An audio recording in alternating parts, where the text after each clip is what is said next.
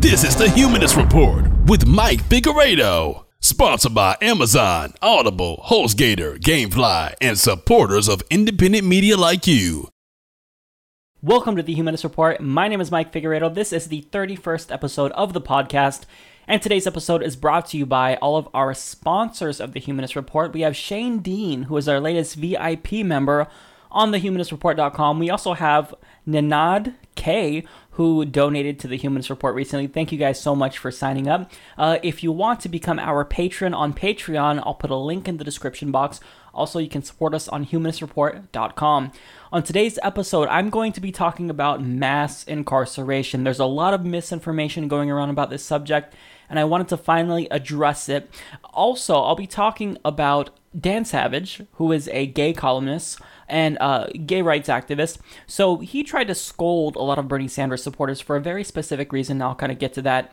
Also, lots of topics to cover. New York Times demanded that Hillary Clinton release her transcripts to Goldman Sachs. There's a lot. So stay tuned. In the 1990s, when Hillary Clinton was talking about gang violence, she used the term super predator, which is a racially loaded term. It's basically a euphemism for black youth, and it's now coming out of the woodworks. A lot of people are seeing it, and it's really controversial. I'm going to play the clip of her saying that. I'm just showing you that she said the word. If you want the full context of what she was talking about, I'll put a link in the description box, but here's what she said.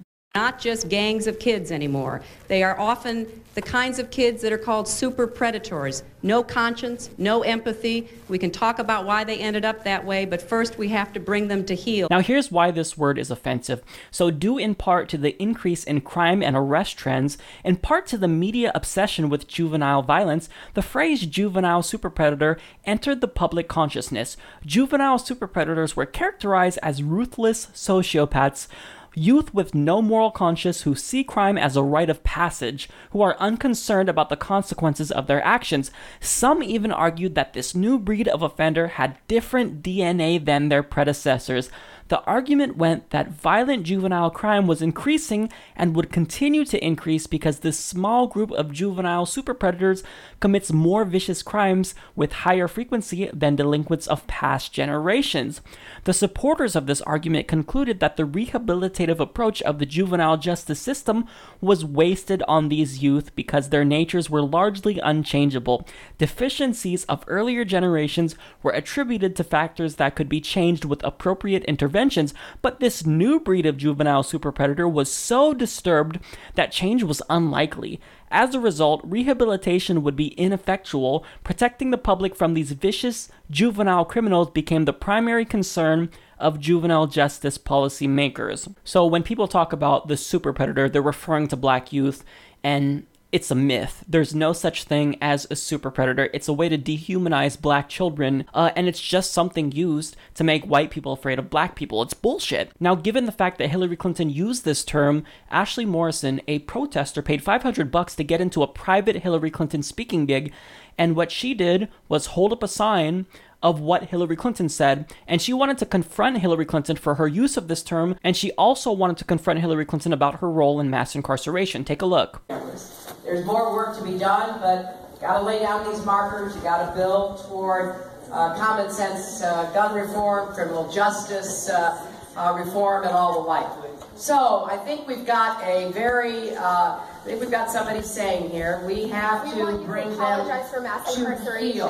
Okay, we'll talk about it. I'm not a super predator, Hillary Clinton. Okay, fine, we'll talk about it. Apologize to black people for mass incarceration. Well, can I talk, and then maybe you can listen to what I say? Okay, fine. Thank you very much. There's a lot of issues in this campaign. The very first speech that I gave back in April was about criminal justice reform and about predators. You're being rude. That's not appropriate. Predators. That's rude. This is not appropriate. That's rude. Yeah, you want to hear the facts, you just want to talk. I know that you called black youth super predators in 1994. Please explain the record. Explain it to us. You owe black people an apology. Well, excuse us. That's an inappropriate. Tell you what, if you will give me a chance to talk, I'll approach your side. You know what? Nobody's ever asked me before. You're the first person to ask me, and I'm happy to address it, but you are the first person to ask me here. Okay. back to the issues. The issues that Now that is what you call a bad way to handle the situation. So I don't know if you caught that, but she's saying, I'm happy to address your concerns as she watches Ashley get escorted out.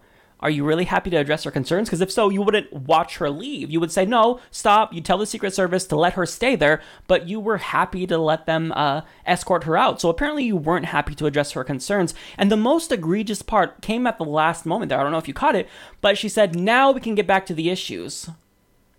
Now you can get back to the issues? The crowd treated her absolutely terribly, and of course they didn't want to hear what an African American had to say because this is what they look like. It's all rich white people who were there at this event. But this is a real issue, and Hillary Clinton played a role in mass incarceration, so I think that Ashley deserves an explanation. Now, here's what Ashley said and why this individual decided to do this protest. I wanted to bring her to confront her own words.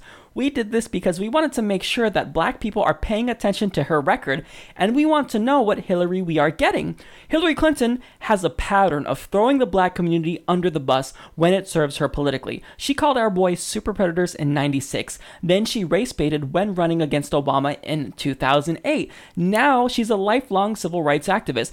I just want to know which Hillary is running for president. The one from '96, '08, or the new Hillary? Now, within the next 24 hours, the hashtag #Which began trending on Twitter, and it became the #1 trending topic. It basically forced Hillary Clinton to respond, and here's what she had to say. In that speech, I was talking about the impact violent crime and vicious drug cartels were having on communities across the country and the particular danger they pose to children and families.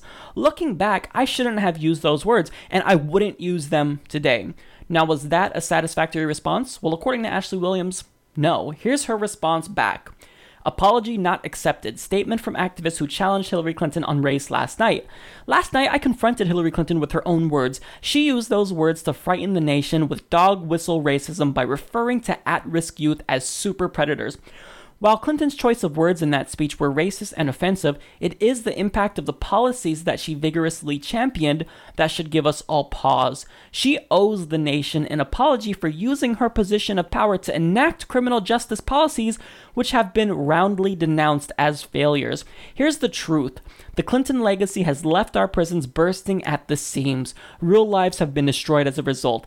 It is an indisputable fact that millions of black people were locked up for drug crimes and provided the bodies for the expansion of the prison industry. The 1994 crime bill that she so vigorously defended not only expanded incarceration, but stripped funding for college education from prisoners. The Clinton legacy allowed for policies that prevented anyone convicted of a felony drug offense from receiving food stamps or income assistance. Clinton-led welfare reform fundamentally ripped apart the social safety net. Hillary Clinton did not misspeak. She acted vigorously to support policies that this country now struggles to undo. She must own her role in the political disaster that befell black communities as a result. Make no mistake, Hillary Clinton's efforts to push these policies resulted in continued destruction of black communities and the swift growth of our mass incarceration crisis. I held Hillary Clinton responsible for this damage, and that is what she owes black communities an apology for. Now here's the bad part. That hashtag I told you about, which Hillary, deleted off Twitter. Now the account that started this hashtag, Gorilla Dems, banned. That's right. Twitter shut down this hashtag. And do you want to know why? See, the executive chairman of Twitter, Omid Kordestani, just did a fundraiser for Hillary Clinton. So we need to push back and we need to continue with this hashtag. We got to get it trending again because I don't think that Hillary Clinton's answer was satisfactory, and neither does Ashley. This is just all around really troubling. But in the end, getting back to the story, kudos to Ashley. Phenomenal job. Right there with you. What is the role of the Clintons when it comes to mass incarceration? So The Atlantic explains, in 1992, when Bill Clinton flew back to Arkansas to oversee the execution of a mentally retarded African-American murderer, the move helped him in New Hampshire's Democratic primary. In 1994, Clinton's crime bill, which among other things, expanded the death penalty, encouraged states to lengthen prison sentences, and eliminated federal funding for inmate education, garnered the votes of every Democratic senator except one. Now, Bill and Hillary Clinton are not unilaterally responsible for mass incarceration. I think it'd actually be unfair to solely attribute it to them, but it is important to know their role and how mass incarceration got started. So it started with Nixon's war on drugs that each subsequent president continued, and Ronald Reagan played a huge role as well. Slate explains that Reagan engineered passage of 23 other anti-crime measures, including dilution of the insanity defense, oppressive forfeiture laws, abolishment of parole, and mandatory minimum sentences for offenses involving weapons, not to mention the Sentencing Reform Act. So when you look at data, the trend is evident. There is an explosion of mass incarceration with the onset of the war on drugs, and now when the private prison industry came to fruition, it became lucrative to lock people up, which obviously had a huge impact on mass incarceration. Now, when you talk about mass incarceration, you have to talk about the racial implications.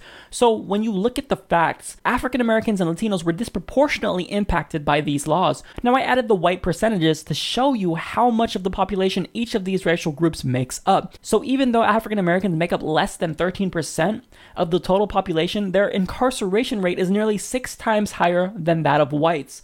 And when you look at Latinos, again, they make up a really small segment of the population, yet they are a lot more likely to be locked up than white people. So when President Clinton signed this bill into law, it was already the case that mass incarceration was an issue, but he certainly contributed to it. And this crime bill was huge. So the question is whether or not the Clintons knew this would lead to mass incarceration. Nobody can say for sure. Nobody can read their minds.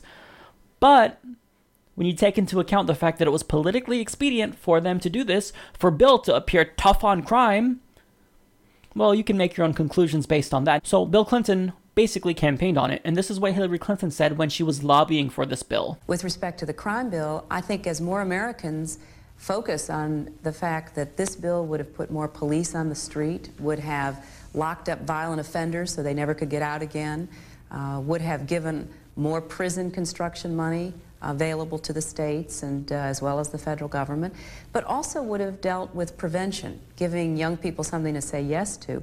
It's a very well thought out crime bill that is both smart and tough. Now, to be fair to both of them, Bill Clinton regrets this bill, and he states that he had a direct role in contributing to mass incarceration. Hillary Clinton is now against this bill too. But I find it really difficult to believe that Hillary Clinton is actually going to put forth a substantial effort to stop mass incarceration, given the fact that she took money from the private prison industry and was forced to give it back once she was got scrutinized for it. And furthermore, she's still not in favor of legalizing marijuana. If you don't do this, then there's going to be a problem, because even though white people smoke marijuana at the same rates as African Americans and Latinos, guess what happens? Well, African Americans are 4 times as likely to be arrested for marijuana. So if you really want to make an effort to end mass incarceration, you got to end the private prison industry. You have to get on board with legalizing marijuana. So no, it's not the case that the Clintons are single-handedly responsible for mass incarceration in the United States, but let's know that they did contribute to it heavily. In fact, The Atlantic explains, without those policies, Hillary probably wouldn't even be a presidential candidate today at all. This is because Bill Clinton was elected in part due to this bill. So without Bill Clinton, you have no Clinton legacy. Without the Clinton legacy, you don't have a Hillary Clinton presidential candidate. Now, even though they've come around and acknowledged their role in mass incarceration, there was one person who knew the consequences. Mr. Chairman, how do we talk about the very serious crime problem in America without mentioning that we have the highest rate of childhood poverty in the industrialized world by far, with 22% of our children in poverty and 5 million kids hungry today? Do you think maybe that might have some relationship to crime? All the jails in the world and all the executions in the world will not make that situation right. We can either educate or electrocute. We can create meaningful jobs, rebuilding our society, or we can build more jails. Mr. Speaker, let us create a society of hope and compassion, not one of hate and vengeance. Now, Hillary supporters are going to hit back and say, Mike, Bernie Sanders voted for this bill. So it doesn't matter what he said, but you have to know why he voted for it. There were 2 provisions in it that he liked. So there was a violence against women provision, and there was also an assault weapons ban. Here's what he had to say. I have a number of serious problems with the crime bill, but one part of it that I vigorously support is the Violence Against Women Act, We urgently need the $1.8 billion in this bill to combat the epidemic of violence against women on the streets and in the homes of America. Now, a 1991 version of this bill, the Biden-Thurmond Violent Crime Control Act of 1991, which is a similar version, actually got defeated in the House. It passed the Senate, but it died in the House, and Bernie Sanders voted against this. It was basically the same exact thing. Mr. Speaker, I rise in strong opposition to the McCulloch Amendment and, in fact, in strong opposition to this so-called crime prevention bill. Mr. Speaker, let us be honest. This is not a crime prevention bill. This is a punishment bill, a retribution bill, a vengeance bill. My friends, we have the highest percentage of people in America in jail per capita of any industrialized nation on earth. We've beaten South Africa. We've beaten the Soviet Union. What do we have to do? Put half the country behind bars? So when this bill reemerged in 1994, they wanted to tie the hands of progressives who were worried about mass incarceration, like Bernie Sanders. So what did they do? They included these provisions, but the reason why they did this was so that way they can say, look, this person voted against the Violence Against Women Act. Don't elect them. So you don't have to believe this. I personally believe that Bill Clinton was smart enough to discern the fact that mass incarceration would probably be a consequence of this bill, but it was politically expedient for him to pass this bill. It helped him get elected. He was trying to keep his promise. So when you're trying to get elected, when you're trying to run these political campaigns, you don't have time for facts, right, Bill? I mean, when you're making a revolution, you can't be too careful with the facts. So that's the facts. I thought this would be helpful to talk about this, given the fact that mass incarceration has been a huge issue in this campaign as of late. And just note that this is like the Cliff Notes version. Like, the whole story is very deep, it's nuanced, so I'm basically glossing over a lot. But these are the main events in the story of mass incarceration in the United States. Hopefully you guys found this helpful.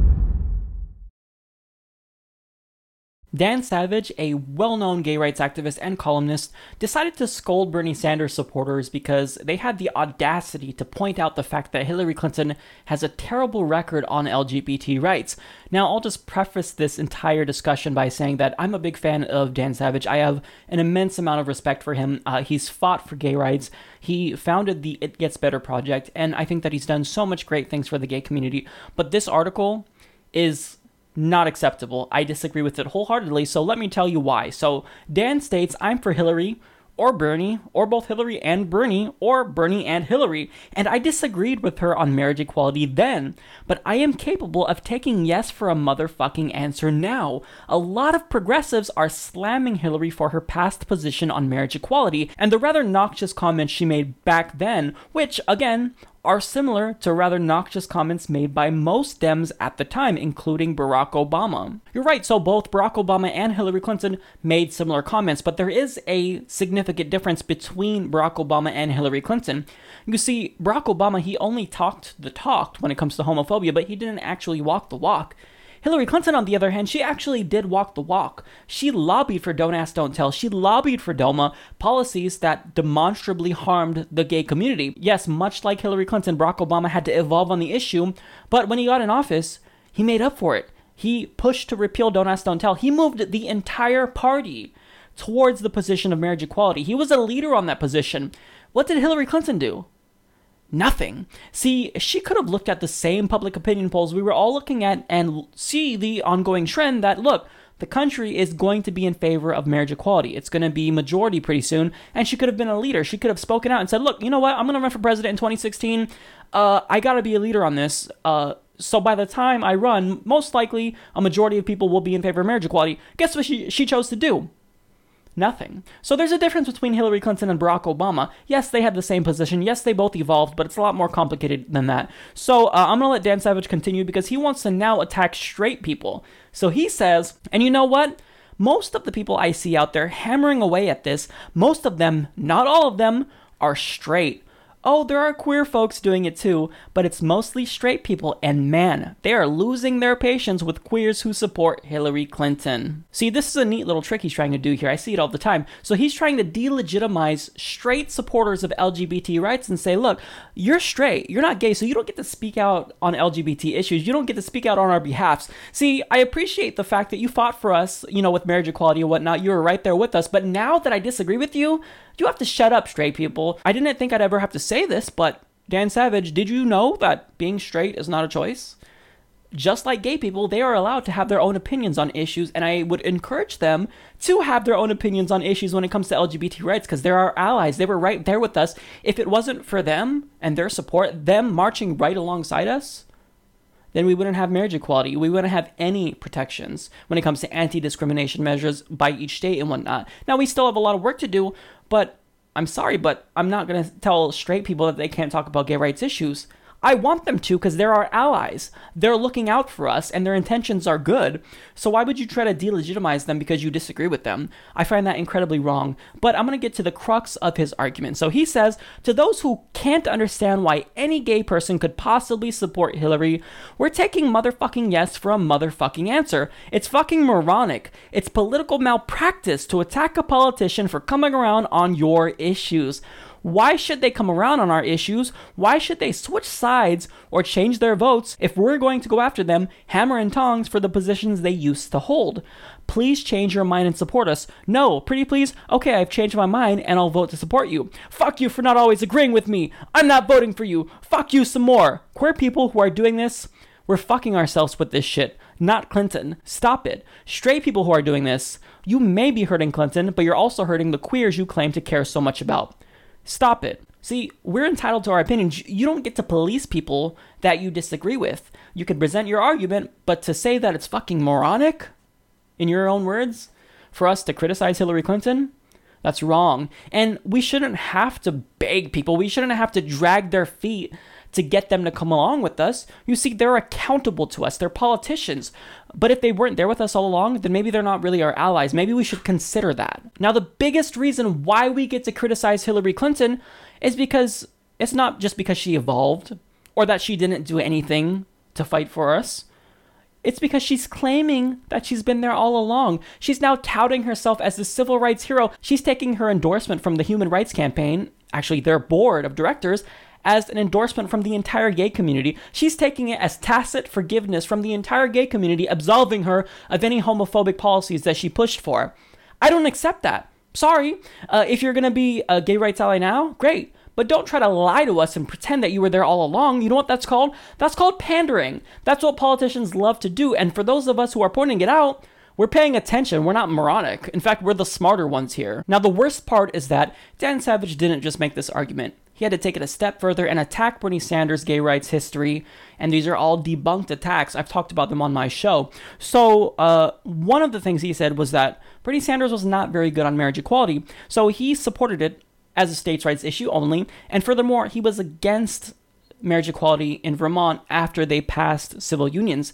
Now, these claims are bullshit. So when it comes to the states' rights issue, he was in favor of marriage equality as far back as the 80s. Now, the reason why he said it was a states' rights issue was for political expediency. Jane O'Mara Sanders stated that they said this so that way they can try to lure some Republicans who are libertarian and get them on board with the marriage equality decision and get them to stop being so homophobic. So they said that, yes. But it was for very practical reasons. Now, furthermore, what he doesn't tell you about Bernie Sanders saying that he wasn't in favor of marriage equality in Vermont was that they just had a long, hard-fought battle for civil unions. And the reason why he didn't want to push for marriage equality is because they barely got civil unions. So he thought that by trying to push the envelope further, that would undo the progress that they made. But the most important part is that Bernie Sanders was still in favor of marriage equality altogether. He was still in favor of it philosophically. So even though he said he didn't want to push for it politically at that time, he still was there with us. Now, I don't care what Bernie Sanders said. I've made this point before. In the 1980s, he signed a day declaring Gay Rights Pride Day in Burlington, Vermont when he was the mayor. He actually got anti-discrimination legislation for LGBT people codified into law. These things are really, really important, and he almost destroyed his career because of this. City council was after him.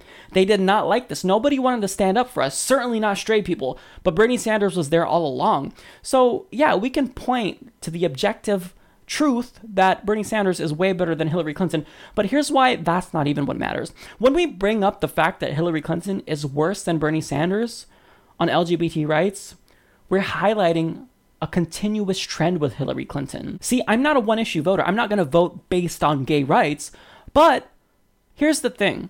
Hillary Clinton has always been behind Bernie Sanders. He's always been more progressive than her. He's always been on the right side of every issue. So, for example, she was wrong on the Iraq War. Bernie was right. Gay rights. She was wrong. Bernie was right. The Keystone XL pipeline. He was right first. The Trans-Pacific Partnership. He was right there first. Against it. When it comes to lifting the cap on Social Security, she was just against it in October. And now all of a sudden she's in favor of it. Guess who said it first? Bernie Sanders said it first. So when it comes to issues like legalizing marijuana, the Syrian no-fly zone, universal healthcare now, Bernie Sanders is on the right side and Hillary Clinton is on the wrong side. See, I'm sick and tired of begging Hillary Clinton, of trying to drag her feet towards the direction of progression. Maybe I want a president who's just objectively better. Maybe I feel like I need to point out the fact that voters should know that Hillary Clinton is always wrong first before she gets it right on an issue. So sure, she's a progressive. Yay, kudos to you, you've evolved. Congratulations, Hillary Clinton. When are you actually going to be right the first time around? Has that ever happened? I just want to know, when is Hillary Clinton going to get it right the first time? So I reject this smug, pretentious article, because Dan Savage, I'm guessing that he's upper middle class at a minimum, so he doesn't know what it's like to actually really have to search for these discernible differences between candidates. See, Hillary's in favor of a $12 minimum wage, Bernie's in favor of a $15 minimum wage. When you are barely getting by, that $3 is life-changing. When you are underinsured and if you get sick, you have to pay a $5,000 deductible and you're worried about that, universal healthcare can literally save your life. If you are struggling to put your kids through college and you're saving every penny, college free tuition can change your life. So no, I reject the claim that Bernie Sanders and Hillary Clinton are very similar. They are different enough to where it would be life-changing. And even if Bernie Sanders gets in and he has a Republican Congress that doesn't want to work with him, at least he's pushing the envelope. He's moving the party in the right direction, just like Obama did with marriage equality. Do you think any Democrat would have the spine to come out and support marriage equality if Obama didn't do it? No way. So we need a true progressive. Sorry, but Hillary Clinton, not a true progressive. So I reject this article. I disagree wholeheartedly with it. If you're wondering why the mainstream media appears biased in favor of Hillary Clinton and is against Bernie Sanders, well, there's a real reason for that. There's so many conflict of interest going on that have not been disclosed. So last week, I told you about how the Daily Beast has a conflict of interest with the Clinton campaign. And this week, The Intercept's Lee Fang did an article revealing a bunch of undisclosed conflict of interest in the mainstream media with a bunch of pundits. So he states, several consultants who work at firms retained by Hillary Clinton's campaign and her affiliated super PACs appear regularly on the major television networks, frequently touting Clinton. Stephanie Cutter, for example, has appeared on multiple networks to discuss Clinton. What hasn't been disclosed in any of her appearances reviewed by The Intercept, however, is that the boutique consulting firm she co-founded, Precision Strategies, has been retained by the Clinton campaign for digital consulting, according to the Federal Election Commission records. Precision Strategies has been paid at least $120,000 from the Clinton campaign since June of last year. Now listen to the way that she talks about Hillary Clinton, and I'll let you decide if she's biased. Hillary Clinton has done everything right. She has run a good campaign. She has outperformed in debates. She's raised money. She's got a great ground game. But what she can't control is this string of anger that is connecting both parties right now. It's what's given rise to Trump, and it's what's given rise to Sanders. Pretty obvious, right? Now, he continues. Maria Cardona, a CNN contributor, has appeared on a regular basis over the course of the presidential campaign as a reliable voice in support of Clinton. She is also a longtime partner at the Dewey Square Group, a lobbying firm with extensive ties to the Clinton campaign. Two Dewey Square partners serve as fundraisers for the Clinton campaign each raising at least $100,000, both pro-Clinton super PACs.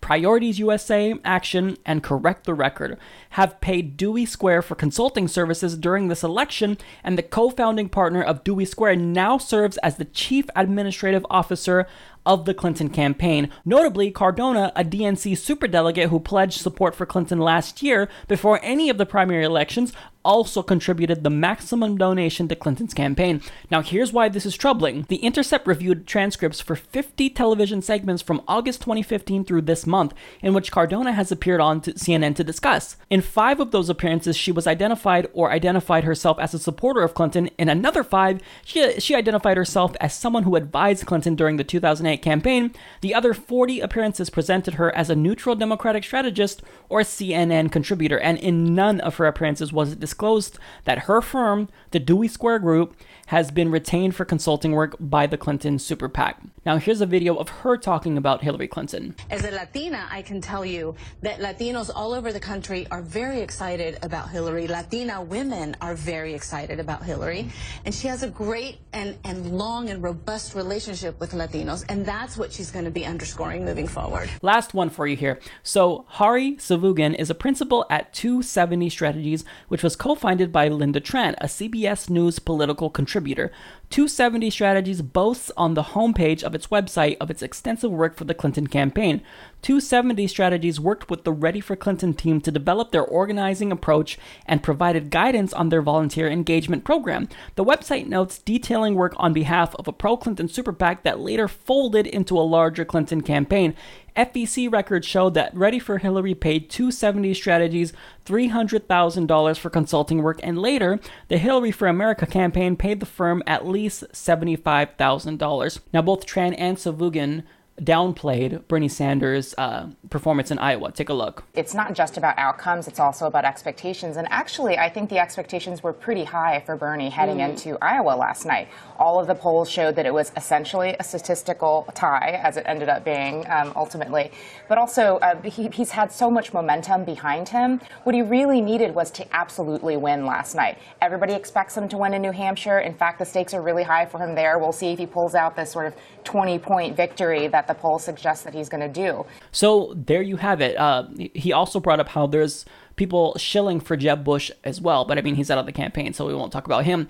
But I mean, the Hillary Clinton campaign, they have their hands in every single cookie jar, in every single media outlet, and it's just disgusting. When you watch a news segment now, you can't just think that they're being objective. You actually have to question their interior motives and question whether or not they actually have financial ties to the Clinton campaign, because it's been the case in multiple instances that they're incredibly biased because there's a conflict of interest. Again, I told you about the Daily Beast.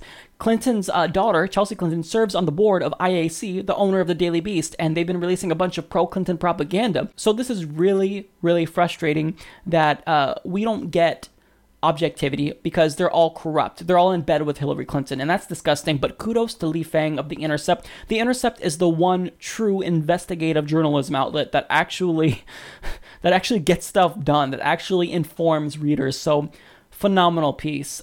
Great expose. In a surprising turn of events, the editorial board of the New York Times actually wrote an article criticizing Hillary Clinton. They urged her to release her speech transcripts that she gave to Wall Street. Let me repeat that. Mainstream media criticized Hillary Clinton.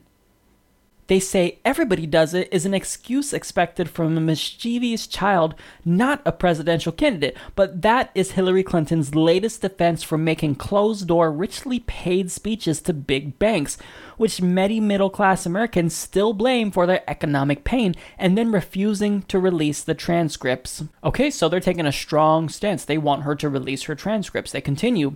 Voters have every right to know what Mrs. Clinton told these groups. Republicans make no bones about their commitment to Wall Street deregulation and tax cuts for the wealthiest Americans.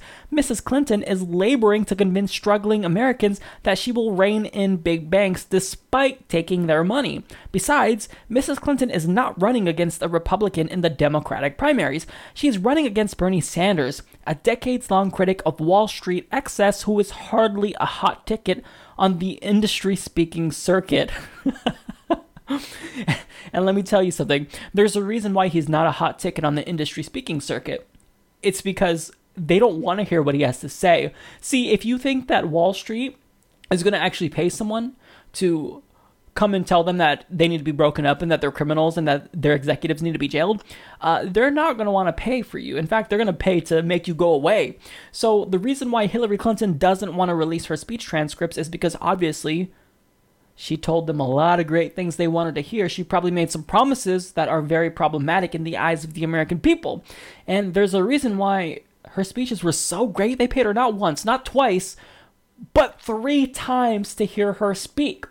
So, yeah, I think that we deserve to know what's in the speech transcripts. I got one more quote for you from the New York Times. Public interest in these speeches is legitimate, and it is the public, not the candidate, who decides how much disclosure is enough.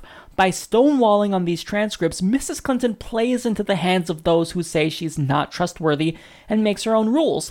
Most important, she is damaging her credibility among Democrats who are begging her to show them that she'd run an accountable and transparent White House. So with the Obama campaign, he promised to have the most transparent administration in the history of administrations. Now, we know that's a lie. We know that that's absolutely false. But Hillary Clinton, she's not even promising to have a transparent campaign. She's saying, not only am I not going to be transparent when I'm president, I'm not even going to be transparent during the campaign. See, you don't even get to know everything there is to know about me before you vote for me. You get to just make your decision in the dark.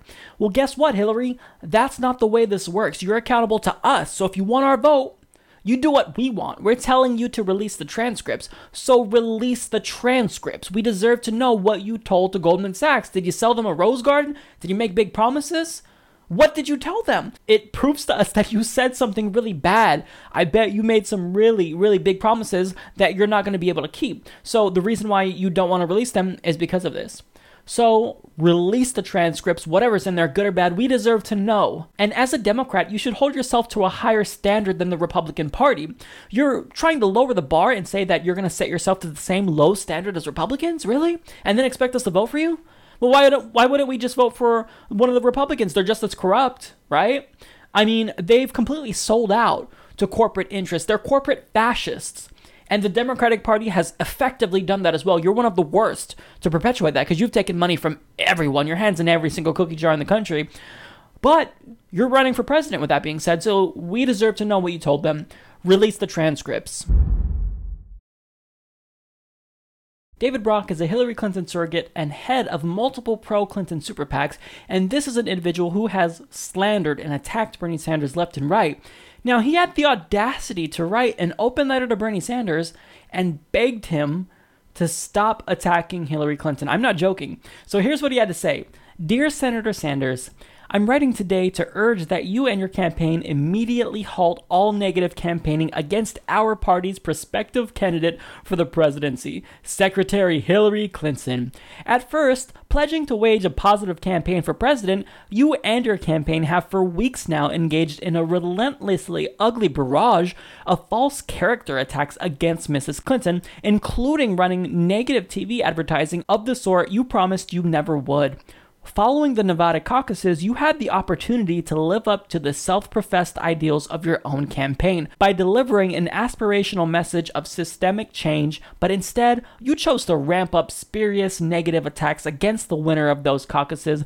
These attacks ranging from baseless insinuations that Mrs. Clinton is somehow compromised in her ability to support meaningful reform in the financial sector when her record shows the opposite, bullshit, to unfairly impugning her reputation as a true progressive despite her 40 years of committed, passionate advocacy must cease. Now, the one attack you can say that Bernie Sanders does on Hillary Clinton is that he points out that she takes large contributions from Wall Street.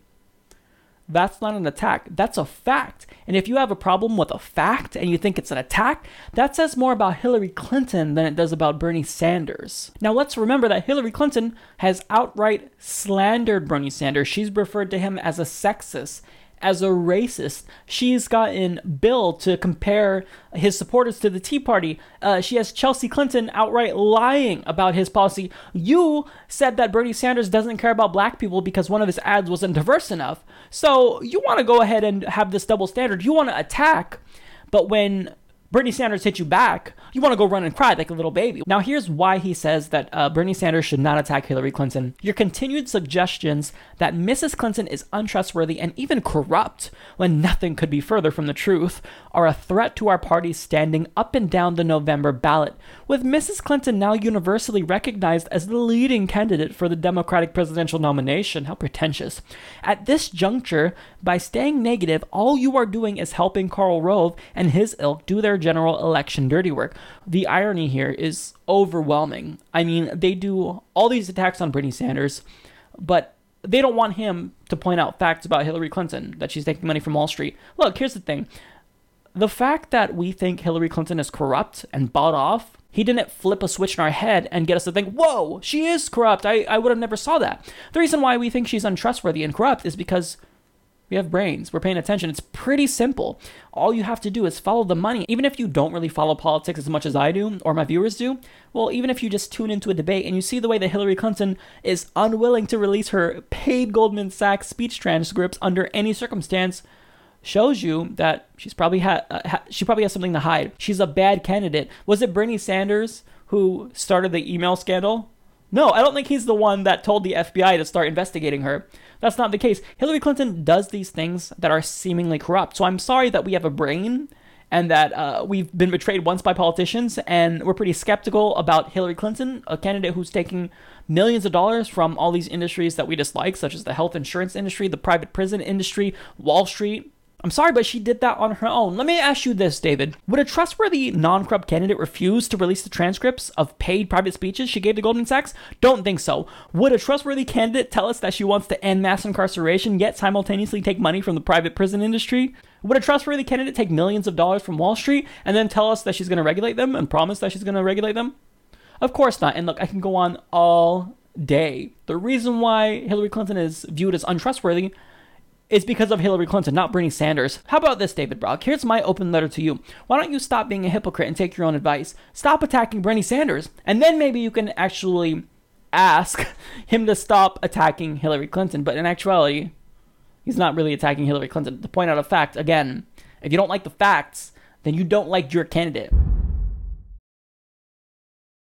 Let's talk about the CNN Telemundo debate.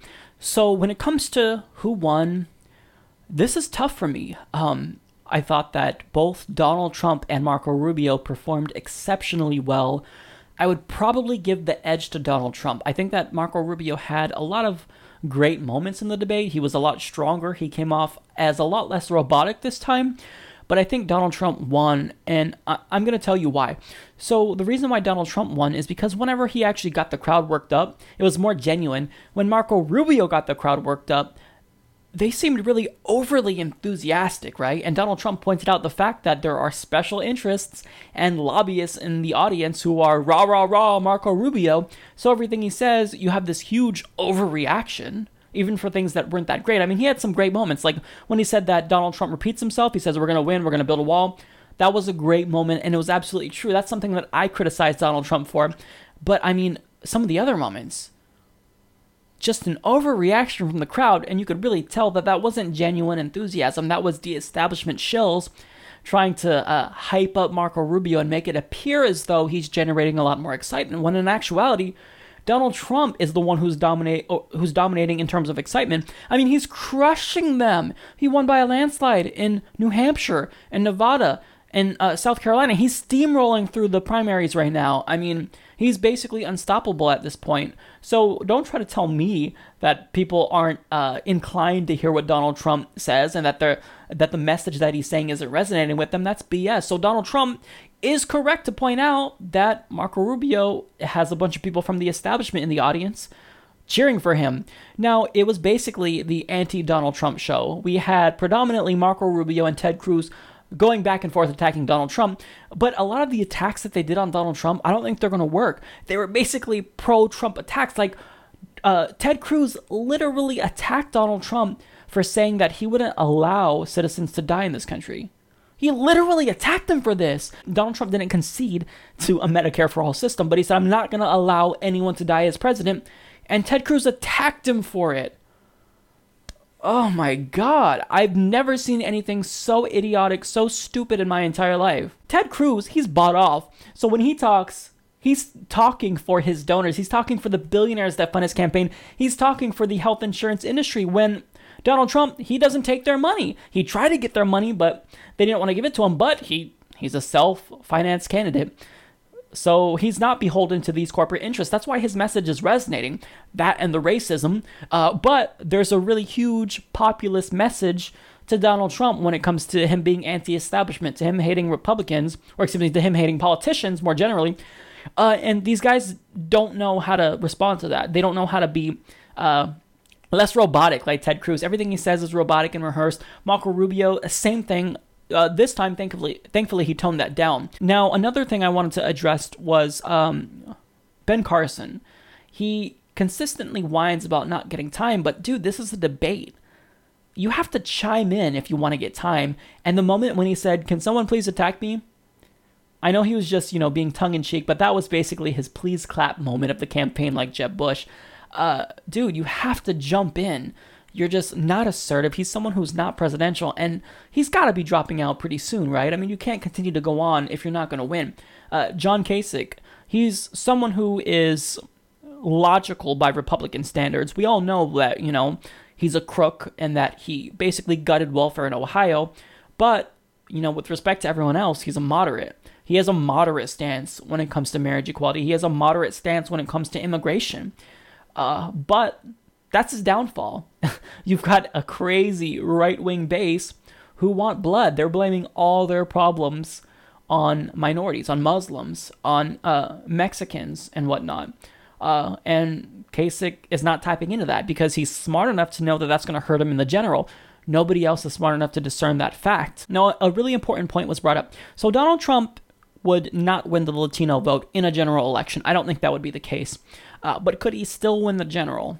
Unlike Mitt Romney, even if he doesn't have the Latino vote. If he was up against Bernie Sanders, he'd get his ass whooped. But if he's up against Hillary Clinton, I mean, think about this. Turnout for Democratic primaries, like Nevada, are lower than in 2008.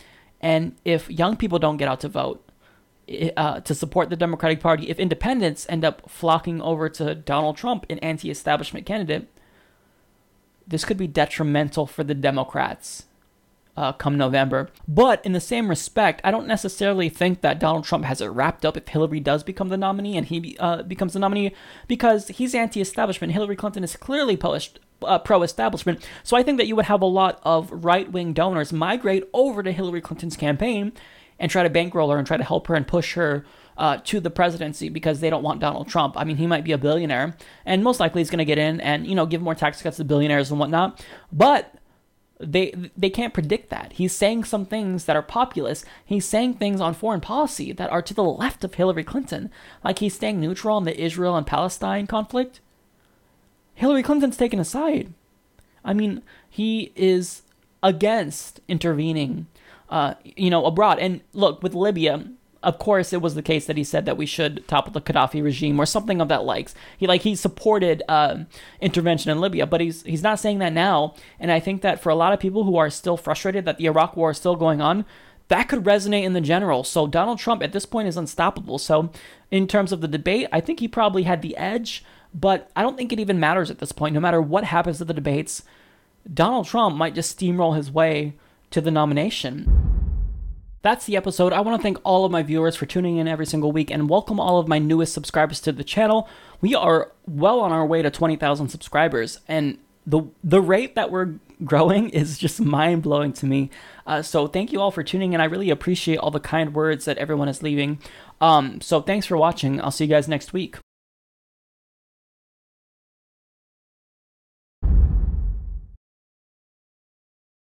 At this time, most of the results from Super Tuesday are in, and ladies and gentlemen, I am proud to say that we have a race. So, getting to the numbers here, Bernie Sanders managed to win not just Vermont, he won Oklahoma, Minnesota, and Colorado as well, and he came within 3 points in Massachusetts. So when it comes to the delegate count in Massachusetts, it appears as though Hillary Clinton will be taking 61, while Bernie Sanders will be taking 42 from Massachusetts.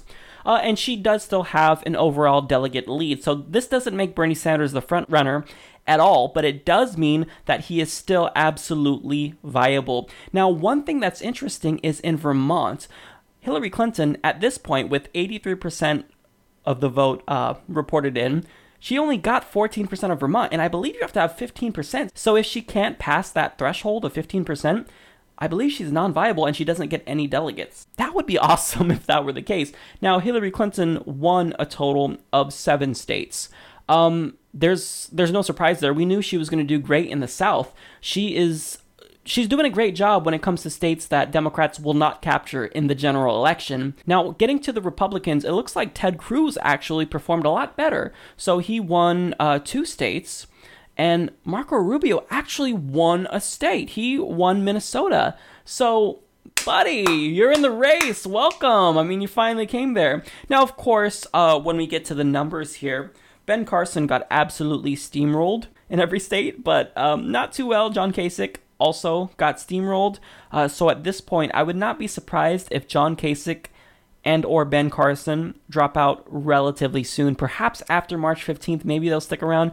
It doesn't make sense unless you have a significant sum of money to keep going. Now, Donald Trump still did a phenomenal job, and at this point, he's doing great. Ted Cruz needed a couple of wins to stay viable, and I think he did that. So we do still have a competition between Ted Cruz and Donald Trump. So now getting back to the Democratic race, which is the one that I care more about, you're going to watch the mainstream media tomorrow, and they're going to basically say, oh, wash your hands, Bernie Sanders, it's over. You know, this confirms it. He's done.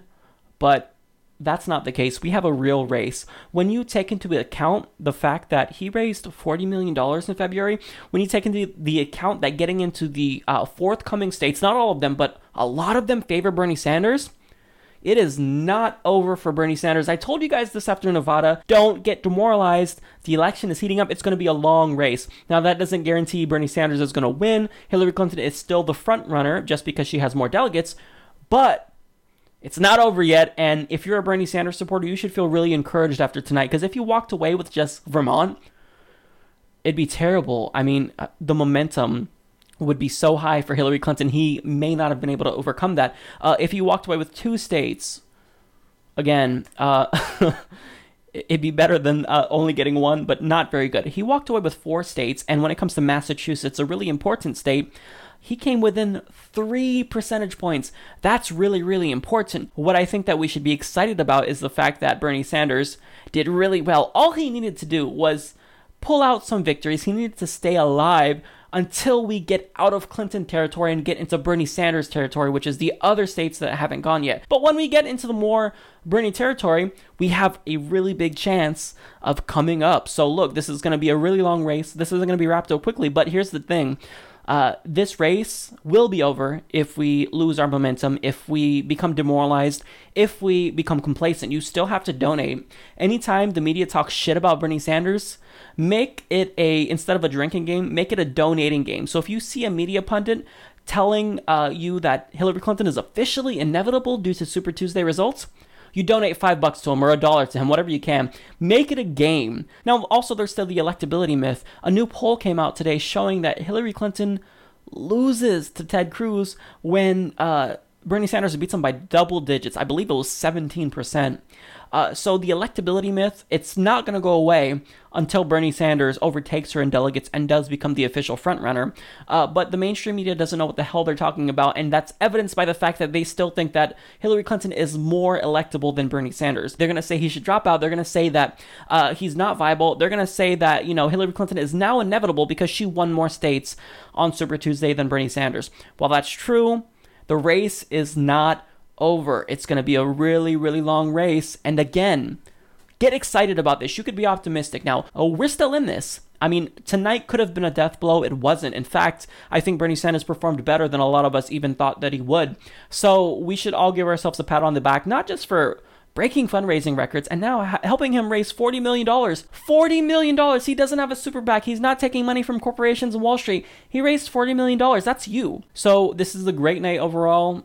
If you're upset, Don't be. Get excited. Celebrate for once, because this has been a pretty rough couple of weeks for us. We lost Nevada, we lost South Carolina, but now we did really great in Super Tuesday, a lot better than people thought. And expectations are what matters a lot of the times in races, and Bernie Sanders surpassed a lot of people's expectations. Again, silence the noise that you're going to hear from the mainstream media.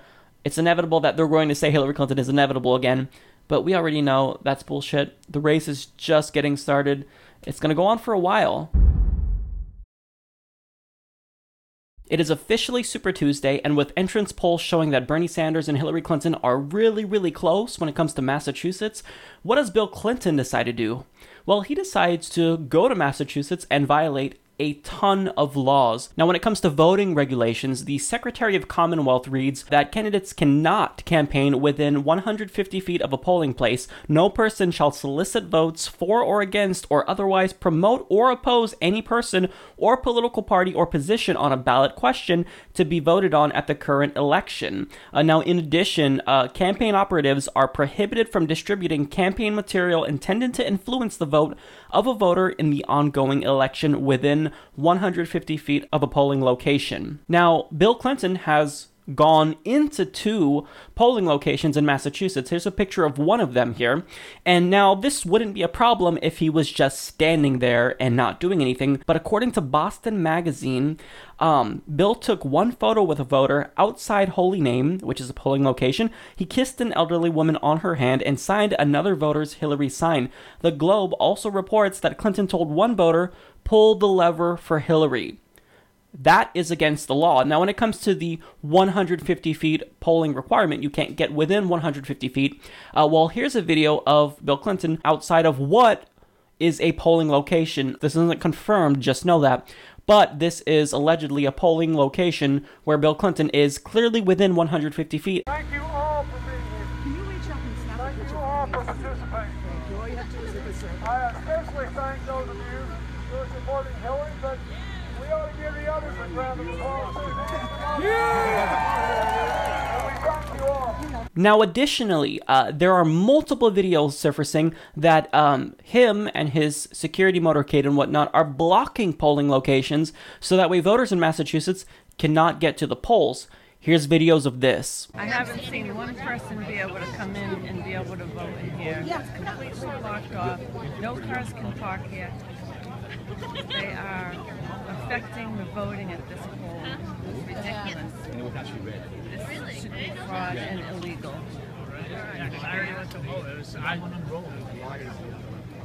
From one side of the street to the other, there's no way anybody can get down here. My dad would never make it to this poll, and this is his poll. This is ridiculous. The state's gonna hear it. It's New Bedford, Clinton Look at country. blocking the voting poll. Blocking the voting poll. A great friend of New Bedford, a place whose aspirations The are New those, Bedford just like mayor is every other corrupt. place in America, Blocking the voting a poll. great Here we go. president and a husband of a soon-to-be great president.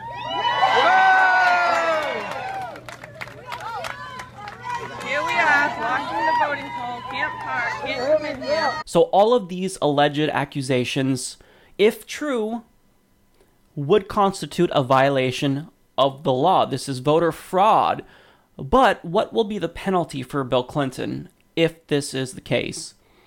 Nothing. The Clinton machine has proven that they are willing to win no matter what it takes, even if that means violating voter laws. Now, the reason why we don't allow candidates to campaign within 150 feet or within polling stations is because there has to be secrecy. Like in authoritarian regimes, you see ballot stuffing, you see intimidation at the polling places, and this is why in democracies we don't allow this to take place. We don't allow candidates to influence the votes. Now, I'm not saying he's intimidating voters, but you're not allowed to have an influence over the voters. But we see here Bill Clinton willing to break the law. So again, these are just allegations. They are not confirmed as of yet. We saw the evidence. That's what we have. Make your own conclusion based on that. But it does not look good for Bill and Hillary Clinton. However, nothing will come of this. There will be absolutely no penalties imposed on them for this. And if there is, then I will be completely shocked.